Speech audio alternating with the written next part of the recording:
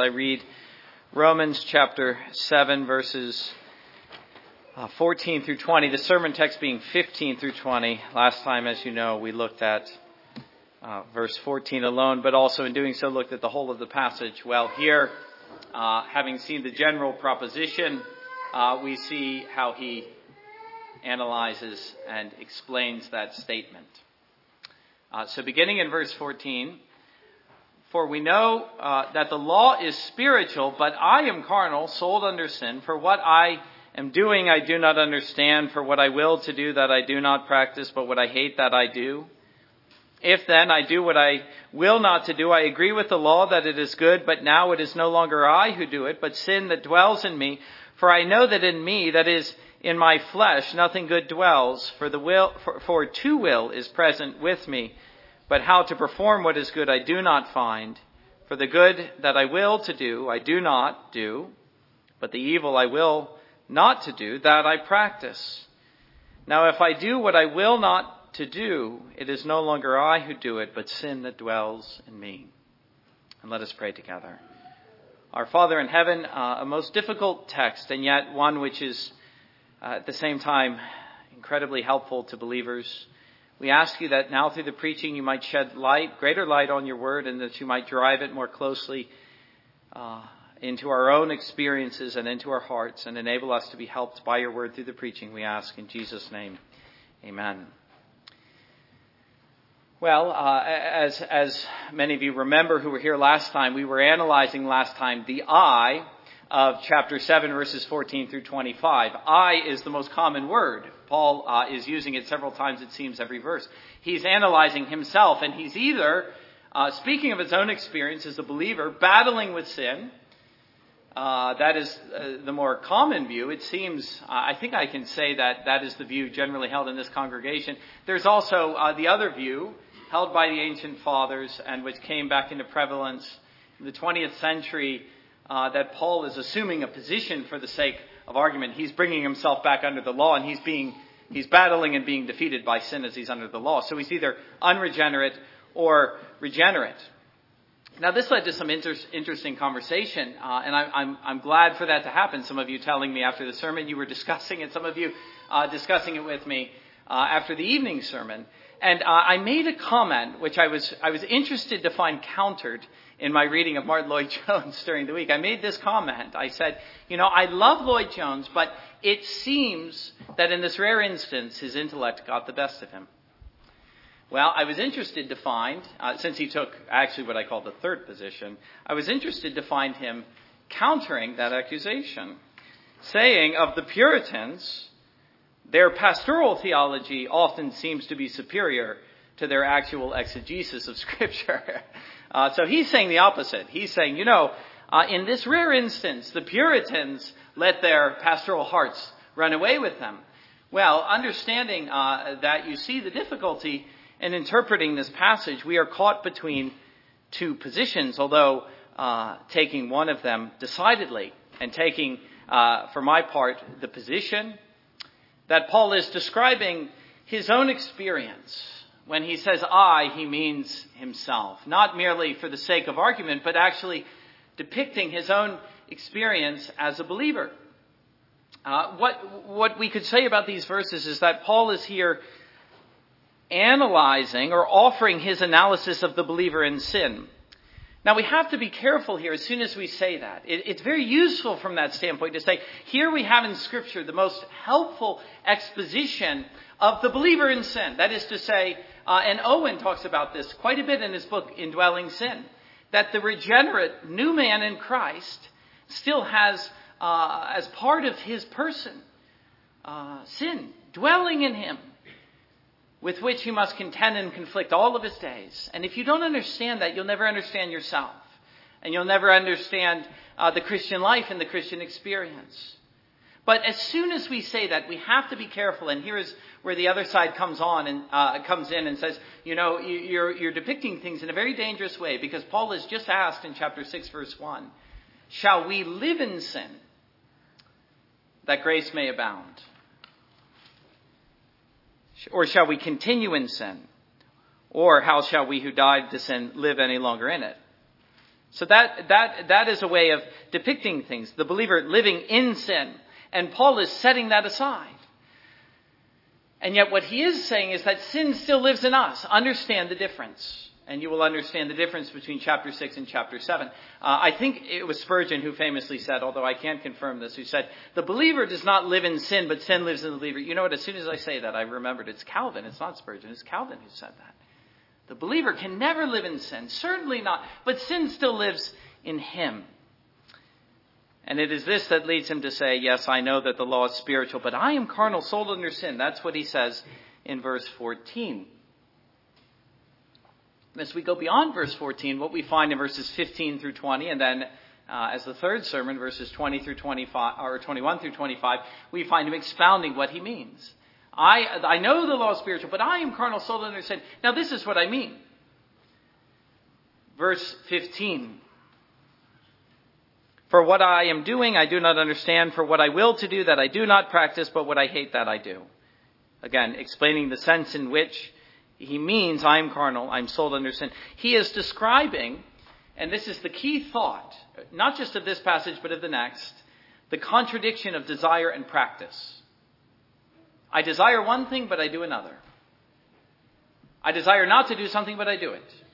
The contradiction in desire and practice. It is in that sense that Paul is saying of himself as a believer. I am carnal, sold under sin.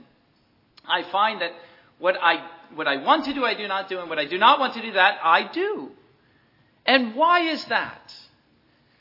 Well, that's another question he's going to answer. It's an answer we want to know, though, isn't it? Because I think we can all relate to Paul here. And you see what he says first of all. He says, I don't understand myself. I am perplexed to find that as a result of the new birth, as a result of regeneration, and even my own knowledge that sin shall not and cannot now have dominion over me, still I find that I sin.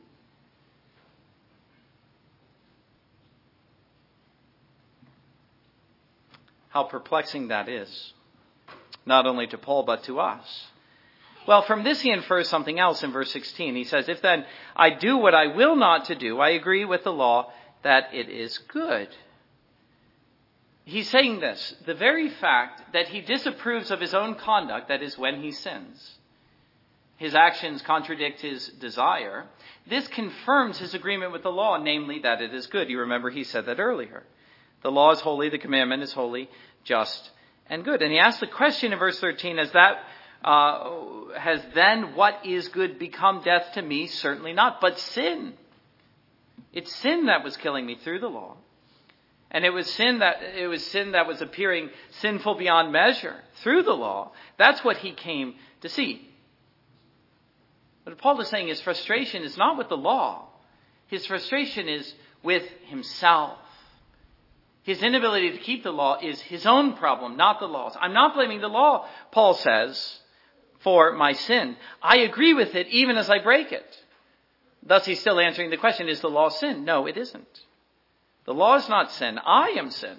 I am carnal, sold under sin. I am the sinner. From there he says something else that is highly interesting in verse 17. He says, but now it is no longer I who do it, but sin that dwells in me. You see, he's answering the question, why do I sin? What is it really that makes me break the law that I agree is good and that I will later say that I love, that I delight in the inner man? What is it, in other words, that explains this frustrating experience that Paul is recounting here, that I desire one thing but I do another as a new man, a new creature in Jesus Christ? Well, Paul says, surely not myself. For this reason, I love the law. I agree with it. I don't desire to break it.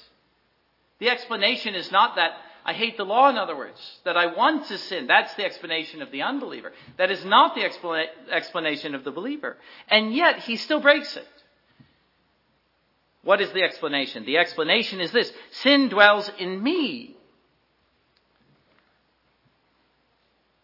It's not I who do it, Paul says, but sin that dwells in me. Sin dwells in me. And thus he introduces sin as part of the equation, even for the new man. Sin is still part of the picture. You see, he says, it is in me. And thus, in a sense, it is part of me. It's who I am. I am carnal. I am sold under sin. Why? Because part of me, a great part of me, is fleshly, is sinful. And yet at the same time, it's not who I am. Because it causes me to do that which I would not do. Do you see him depicting the conflict in verse 17? It's no longer I who do it, not in my innermost self. Not the part of me that is really me. The new man who's born again. The Christian man. It isn't me, it's sin that dwells in me. Paul is describing not only a conflict, but I use the word once more, a contradiction. There is a contradiction in the experience of the Christian man. There is the spiritual part, there is the sinful part. I will explain that shortly. But in verse 18, he then explains the sense of what he means when he says, it isn't I who do it, but sin who dwells in me. For I know that in me, that is in my flesh, nothing good dwells. For to will is present with me, but how to perform what is good I do not find. Again, that is the explanation of what he means. He's talking about what he finds in himself, in me. And on this point, he's even more specific when he clarifies that is in my flesh. In me, that is in my flesh, which is part of me. Nothing good dwells. Nothing good. For that is where he finds sin in himself. And thus, on account of this, his will to do the good is frustrated. It is frustrated by this contrary power or principle in himself called the flesh, or the presence of sin in his flesh. Where does sin dwell? It dwells in the flesh. Whose flesh? Paul's. Or yours or mine? I am frustrated, Paul says, in my desire to do the good by this other power. I'm kept from doing it. I'm held back by myself. In verse 19, he restates the thought of verse 15. He says, for the good that I will to do, I do not do, but the evil I will not to do, that I practice. That's exactly what he says in verse 15. Only here he's restating it to explain the sense of what he means in the second part of verse 18. But how to perform what is good I do not find. For as he says, I do what I do not wish, and what I wish I do not do, and so forth. But finally in verse 20, again, he restates something. He restates what he said in verse 17. Verse 17, it's no longer I who do it, but sin that dwells in me. Verse 20, now if I do what I will not to do, it's no longer I who do it, but sin that dwells in me. There you see that thought stated a second time. What is really the cause of this frustrating experience? It isn't what is true of my heart or my will. It isn't what is true of the inward man. It is the presence of sin which is dwelling in my flesh. The reason it isn't I who do it, Paul is saying, but sin that dwells in me is because the sin he commits he doesn't want to do. Therefore, something else must be responsible for causing him to do that which he does not want to do. And thus the picture is basically complete. The answer is sin. The answer is sin, which dwells in the believer. Now, as we go on in verse 21 and following, he will state it in terms of two laws. The law of the mind and the law of sin. And we'll get to that next time. But as I say, the picture is basically complete. And from this exposition of these 6 verses, I would offer these 7 inferences. Mostly drawn from verse 18, although the first of which is drawn from verse 17 and verse 20. And that is simply, sin dwells in the believer. Sin takes up its residence in the believer. This is an important doctrine. It's something that we have to have clear in our minds, or as I said earlier, we'll never understand ourselves. We'll never understand the ongoing sense of conflict and even of defeat and despair that we experience in the Christian life. Why am I like this? Why do I go on sinning though I've been renewed and though God has broken the dominion of sin? The answer is that sin still dwells in you. Where does it dwell? It dwells in your flesh, but your flesh is still part of who you are. It was this thought that led Owen to write his famous work. I have a collection of 3 works here, but not the first of which, but perhaps the most important of which is Indwelling Sin in Believers. And Owen says that there are remainders of it, that is sin, abiding in believers after their regeneration and conversion to God, as the scriptures abundantly testify. He speaks of the power of indwelling sin unto believers. He says he takes for granted that it is the condition of a regenerate person. If this is a subject which interests you, I would say, well, read Romans 7, but then read Owen. Read Owen, Indwelling Sin. The second inference is this. He identifies himself with the flesh, for it is his flesh. Obviously, we recognize there is a duality present in believers. There is the spiritual part, which is good, and there is the fleshly part, which is bad, where sin dwells. But the fleshly part is just as much Paul as the spiritual part. It's who he is. But the two are not the same, and thus he says as a third inference, that the fleshly part, we're now in verse 18, the fleshly part is devoid of good. I find, he says, or I know that, I find is verse 21, but verse 18, I know that is in me, that is in my flesh, nothing good dwells. As though to say the flesh is no good.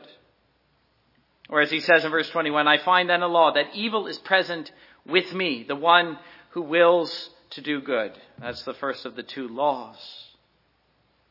Sin is dwelling in me. And what is sin? Well, it's the opposite of the law. The law is holy, just, and good, but sin is the total contrast to that. It is evil, unholy, and bad. Evil is present in me, Paul says. Where? In my flesh. And yet my flesh is part of me. It is my flesh. Thus I am carnal, sold under sin. Fourth, this confirms the sense in which sin dwells in the believer. Not in the better part, the inner man. No, there he is free from sin's dominion. There he delights in the good and detests the bad. Why then does he do it? Why does he do the bad he doesn't want to do? Because sin is found somewhere else, not in his innermost being, but in his outer man, in his flesh. There it dwells. It resides. You see, that's what he means when he says it dwells. It takes up its residence, and not only that, as it does so, and we'll see this more clearly next time, it is exerting a powerful influence over the man himself. A powerful and abiding influence over him. Number 5, it is this which robs him of the ability to do the good, or at least we could say which frustrates his desire. Paul is not saying, and I don't read anyone who goes quite this far, at least on the side of the view I'm defending. Paul is not saying, I never do the good. What he's saying is that I'm frustrated in my desire to do the good. Martin Lloyd-Jones says sin is a terrible power. Or as I've stated it several times, sin is a menace. It's a destructive force in someone's life. It's a power which is always exerting its influence. It's always working death, not life. And what Paul is actually saying, speaking of the power of sin in his life, is that it's more powerful even than his own will to the good. I want to do the good. I will to do it. But I'm held back. I'm kept from doing it. Why? Because of the power of sin in my life. Sin is a terrible power. If you were to read Owen, this is the first major point that he makes. He talks of the power and the efficacy of it in our lives. He says, though its rule be broken, its strength weakened and impaired, its root mortified, yet it is a law still of great force and efficacy. In other words, sin is still wreaking havoc in the believer's life. Number 6, it is clear in all of this that Paul is not absolving himself. You might have thought that he was when he says, it isn't I who do it, but sin who dwells in me, or which dwells in me. In other words, don't blame me. I didn't want to do it. It was sin.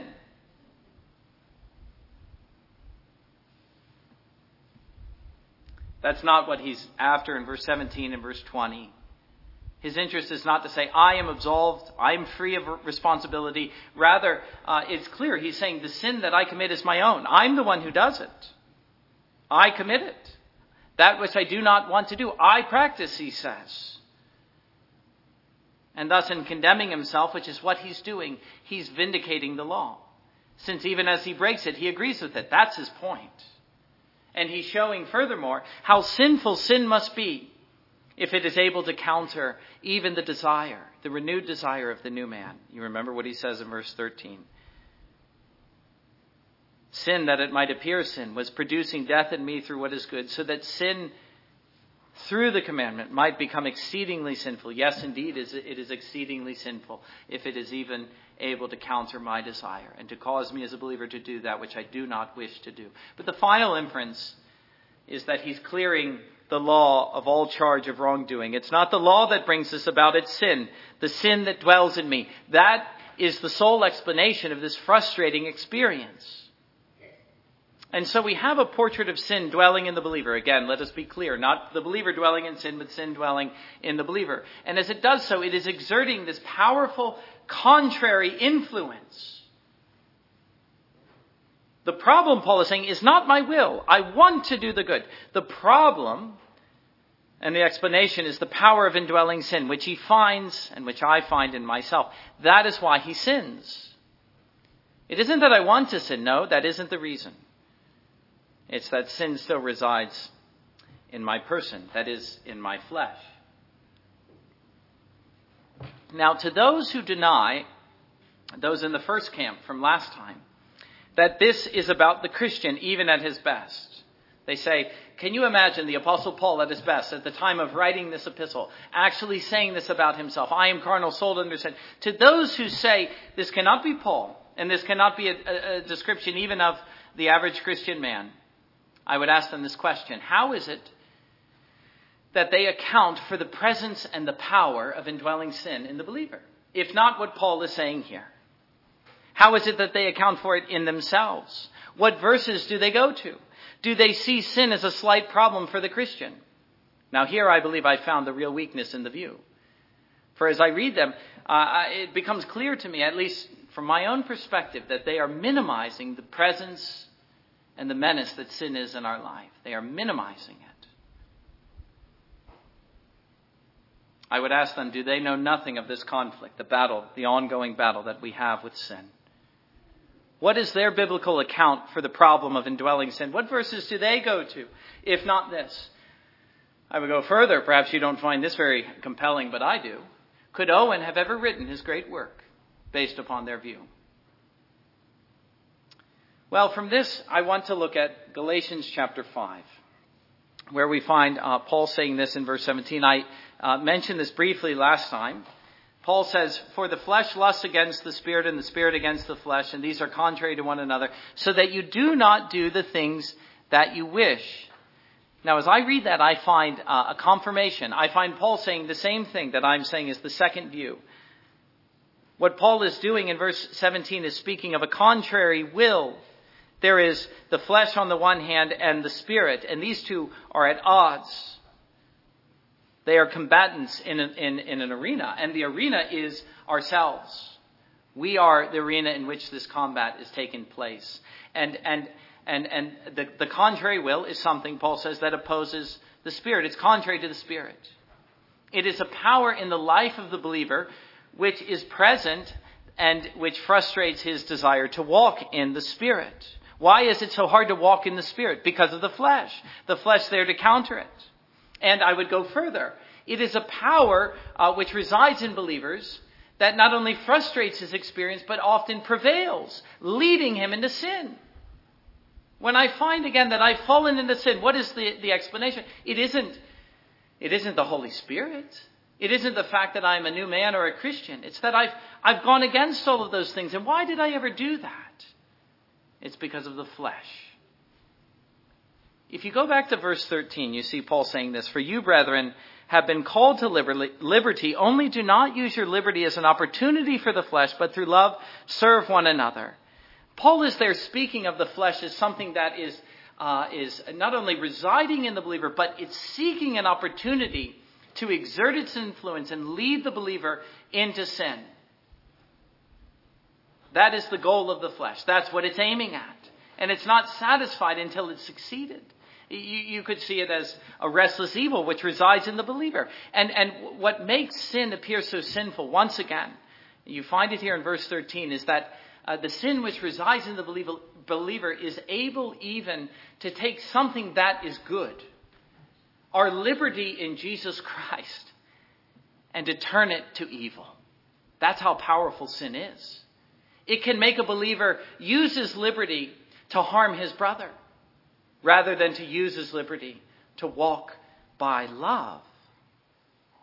You see, this is not hypothetical. This matches our experience, and this necessitates the appeal itself. Sin is always distorting and twisting what is good. And this is precisely what often happens. Paul says, do not use your liberty as an opportunity for the flesh, but through love serve one another. He speaks further in verse 16 of the lusts of the flesh. I say then, walk by the Spirit, and you shall not fulfill the lusts of the flesh. These lusts which are not only contrary to the Spirit, but which are active. They are working effectually. They are seeking fulfillment. That's what he means when he says they're lusting. A desire present in the flesh, which creates this yearning to sin in the believer. And not only that, but returning to verse 17, and this will come out even clearer as we look next time at verses 21 and following of chapter 7. He's saying that the lust of the flesh, the yearning to sin that the believer experiences in himself, is most active precisely at the point that the Spirit is most active in the believer. The flesh, the lusting of the flesh, is exerting its greatest influence just at the moment that the Spirit is exerting his greatest influence. The Spirit rises up and leads a man on in righteousness. And in that very moment, the flesh rises up in opposition as a contrary power to counter every move of the Spirit. It's that sense in which I'm saying they're active combatants. One makes a move, another counters. The Spirit stirs up a love of God's law and a love of the saints and a love of obedience. And the flesh rises up in opposition to these very things, stirring up a contrary desire to sin. This is the very reason. It's something I've found in my own experience. I wonder if you can agree that times where you're on the spiritual mountaintop are often the most dangerous times in the Christian life. That you're on the verge of a fall. Why is that? Because the flesh is seeking its opportunity in that very moment. It is the thing that is seeking to keep you from doing that which you wish. That's how Paul puts it in verse 13. Verse 17. That is what the Spirit is leading you to do.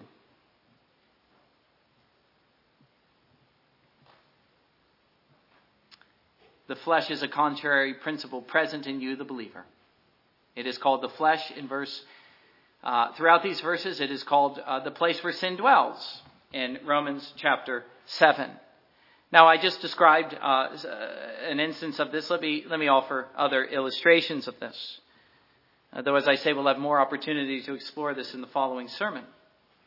At times, this takes on extraordinary forms. The way that the flesh stands up in opposition to the Spirit is this mighty force in the believer's life. A famous example is that of Spurgeon. Before he was converted, his mind was filled with blasphemy. And then he was converted and he was released from these blasphemous thoughts. He was rejoicing in the Lord. Only he was perplexed to find, very shortly on the heels of that the blasphemies returned to his mind. How did he account for this experience, except for what Paul is saying here? That the Spirit was flourishing, but the flesh wasn't dead yet. It was still alive. It was still exerting not only its influence, but its contrary influence. It was combating the Spirit. There's a story, a famous story of William Tennant Jr. In the course of his preaching ministry, there was a time he stood up to preach, and he could not overcome this overwhelming sense that the Bible was not the Word of God. And this was prevailing in his mind. until he cried out to God, God, have mercy on me, and was able to preach a very powerful sermon. You get the sense from that of the ways in which these two powers are at odds, even in the moments of spiritual elation. But at other times, I would say it takes an everyday mundane form. You know, when you think, well, it's time to pray, and it's time to offer a devoted season of prayer. 5 minutes. I'm going to pray for 5 minutes. Can you even do that without the distracting thoughts flooding in? And how do you account for that? It's the flesh. You see, the flesh had no reason to take its up to bring about the distracting cares and thoughts until you started to pray. It was countering the Spirit. It's the way you come into church and suddenly you say, on the way you thought, isn't it wonderful? We're going to sing hymns. We're going to listen to the Bible. And then you're sitting there and you think, how boring. I can't wait till it's over. What is it that accounts for that? I'm telling you, it's the flesh in the believer. And I would also go further. As I analyze these two principles that are present, I would say there is far too much worship today that appeals solely to the flesh and not to the Spirit. That which appeals to the flesh, it is true, to the outer man will never seem boring.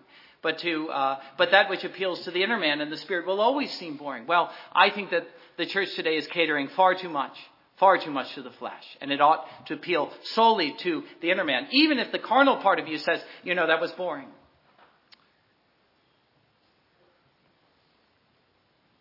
It's always there, whether in this extraordinary way or a mundane way, always there to frustrate you, to hold you back, to keep you from doing what you should be doing or what you want to be doing. It's there to frustrate your desire and to hold you back. But at the same time,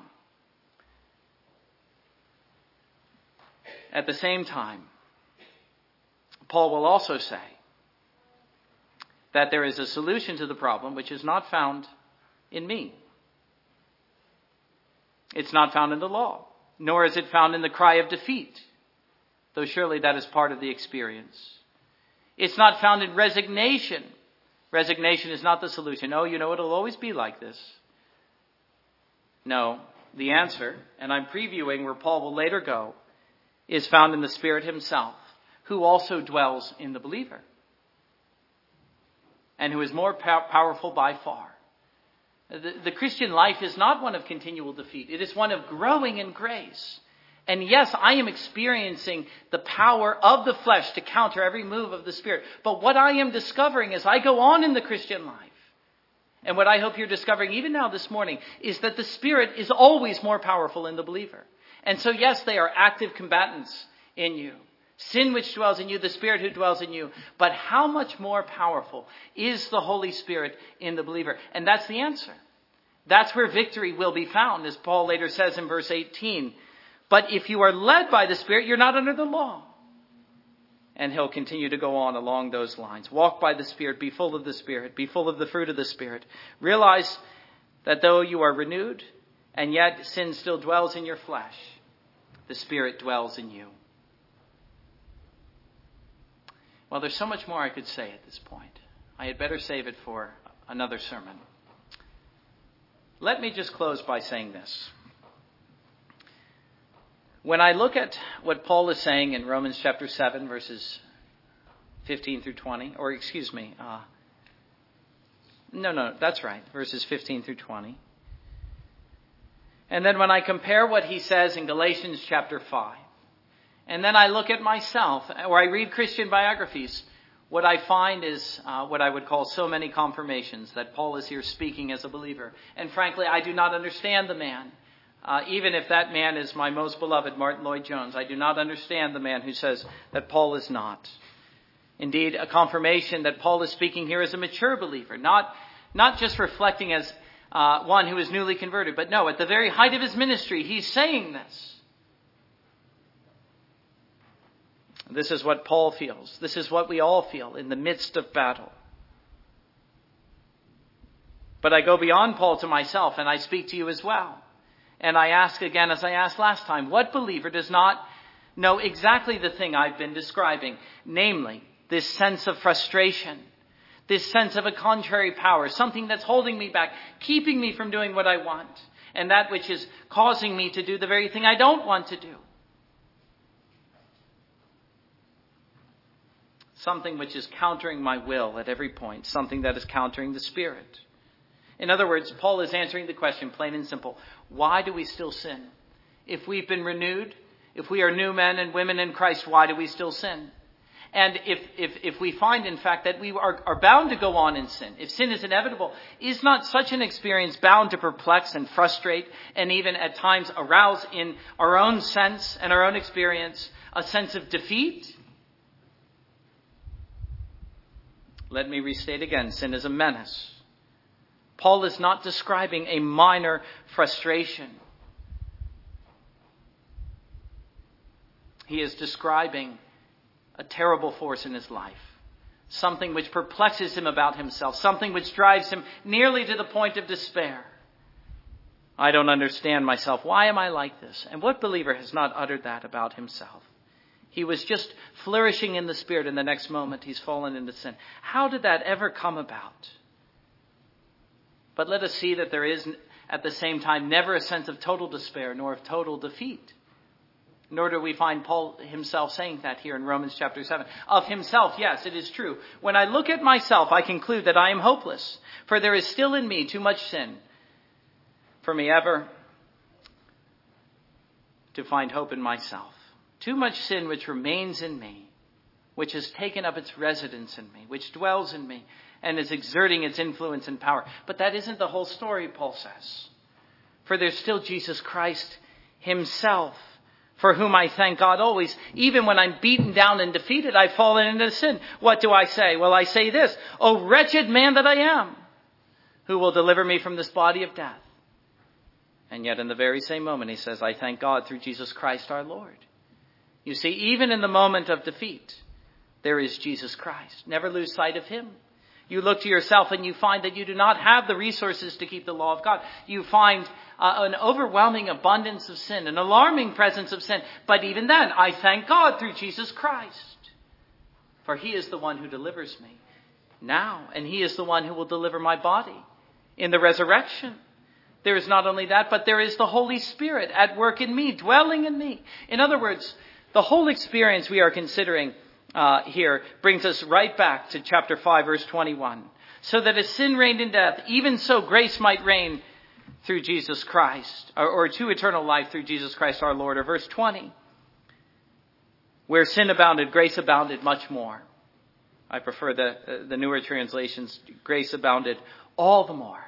The answer isn't the law. That's what Paul wants us to see. The answer is always grace. And even when I find in myself as a believer that sin is abounding, it's still abounding. I can't believe it, but it really is. Grace is abounding all the more.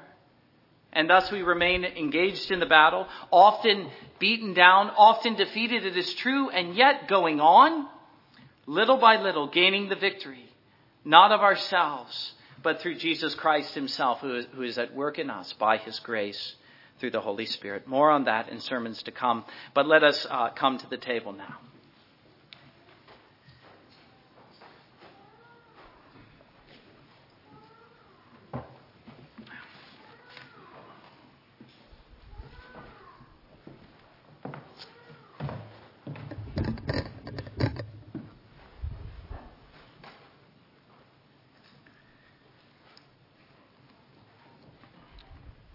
I want to look at Luke's gospel.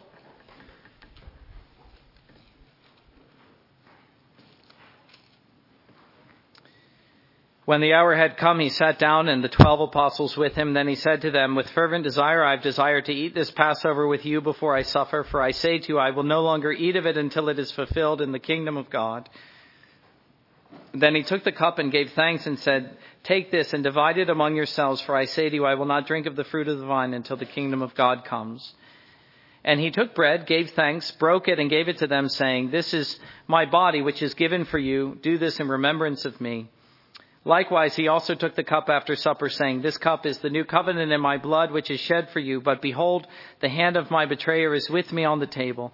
And truly the Son of Man goes as it has been determined. But woe to that man by whom he is betrayed. Then they began to question among themselves which of them it was who would do this thing. Well, let me just say this. I am aware of the tendency in examining ourselves to say, am I Judas? Am I the one who is Jesus' betrayer. And I'm aware even in this congregation of those of you who abstain from the Lord's Supper, at least two, as a result of this kind of self-examination. And I would invite believers to the table, even those whose hearts still are full of doubt, perhaps because of the presence of a prevailing power of sin in your life. Well, I've been trying to tell you, I'm describing the believer, not the unbeliever. Just the fact that you find a contrary desire in your heart is reason enough to believe that you are a believer. And yet you examine yourself and you wonder and you doubt. Well, I want to read something from the book. The book says, of course, an unbeliever should not come. He must not come. He's told in Scripture never to come. But the believer who doubts himself and examining himself, asking himself, well, am I Judas? Am I the betrayer whose hand is found at the table? This warning, as I'm reading from the book, is not aimed to keep the humble and contrite from the table of the Lord as if it were for those who were free from sin. In fact, it is for sinners that our Lord gives this supper as a means of grace. Through the elements of bread and wine, our Lord graciously gives himself and all his benefits to everyone who eats and drinks in a worthy manner, discerning the body of the Lord. It is one thing to eat and drink in a worthy manner. It is very different, however, to imagine that we are worthy to eat and drink. We dare not come to the Lord's table if we were worthy and righteous in ourselves. We come in a worthy manner if we recognize that we are unworthy sinners who need our Savior, if we consciously discern his body given for our sins, if we hunger and thirst after Christ, giving thanks for his grace, trusting in his merit, feeding on him by faith, renewing our covenant with him and his people. Let us examine our minds and hearts to determine whether such discernment is ours, to the end that we may partake to the glory of God and to our growth in the grace of Christ. Come then with joy and thankfulness to the Lord's table. The Lord's Supper is medicine for poor, sick souls. Come to Jesus and find rest, refreshment, and nourishment for your weak and weary soul. And let us pray together. Our Father in heaven, we're thankful for this means of grace, for we are sinful. It's difficult at times to utter it. We almost fear that we're minimizing your grace, and yet we know it's true. There is still this great part of our being called the flesh, which is sinful. Sin is dwelling there. It's exerting its power, its influence. It's even bringing us into sin. In this very moment, we are kept from doing our full desire, which is to worship you, free from any hindrance, from any distraction. And we are led, even as we read here, to despair of ourselves, to wonder, am I Judas? Am I worthy to come to the table? But we aren't told to be worthy to come. We're told to come in a worthy manner. What a difference that is. Just to say, do you have faith? Do you have faith in Jesus? Are you coming in faith? Or are you still coming in the flesh? Well, if you're coming in the flesh, then don't come.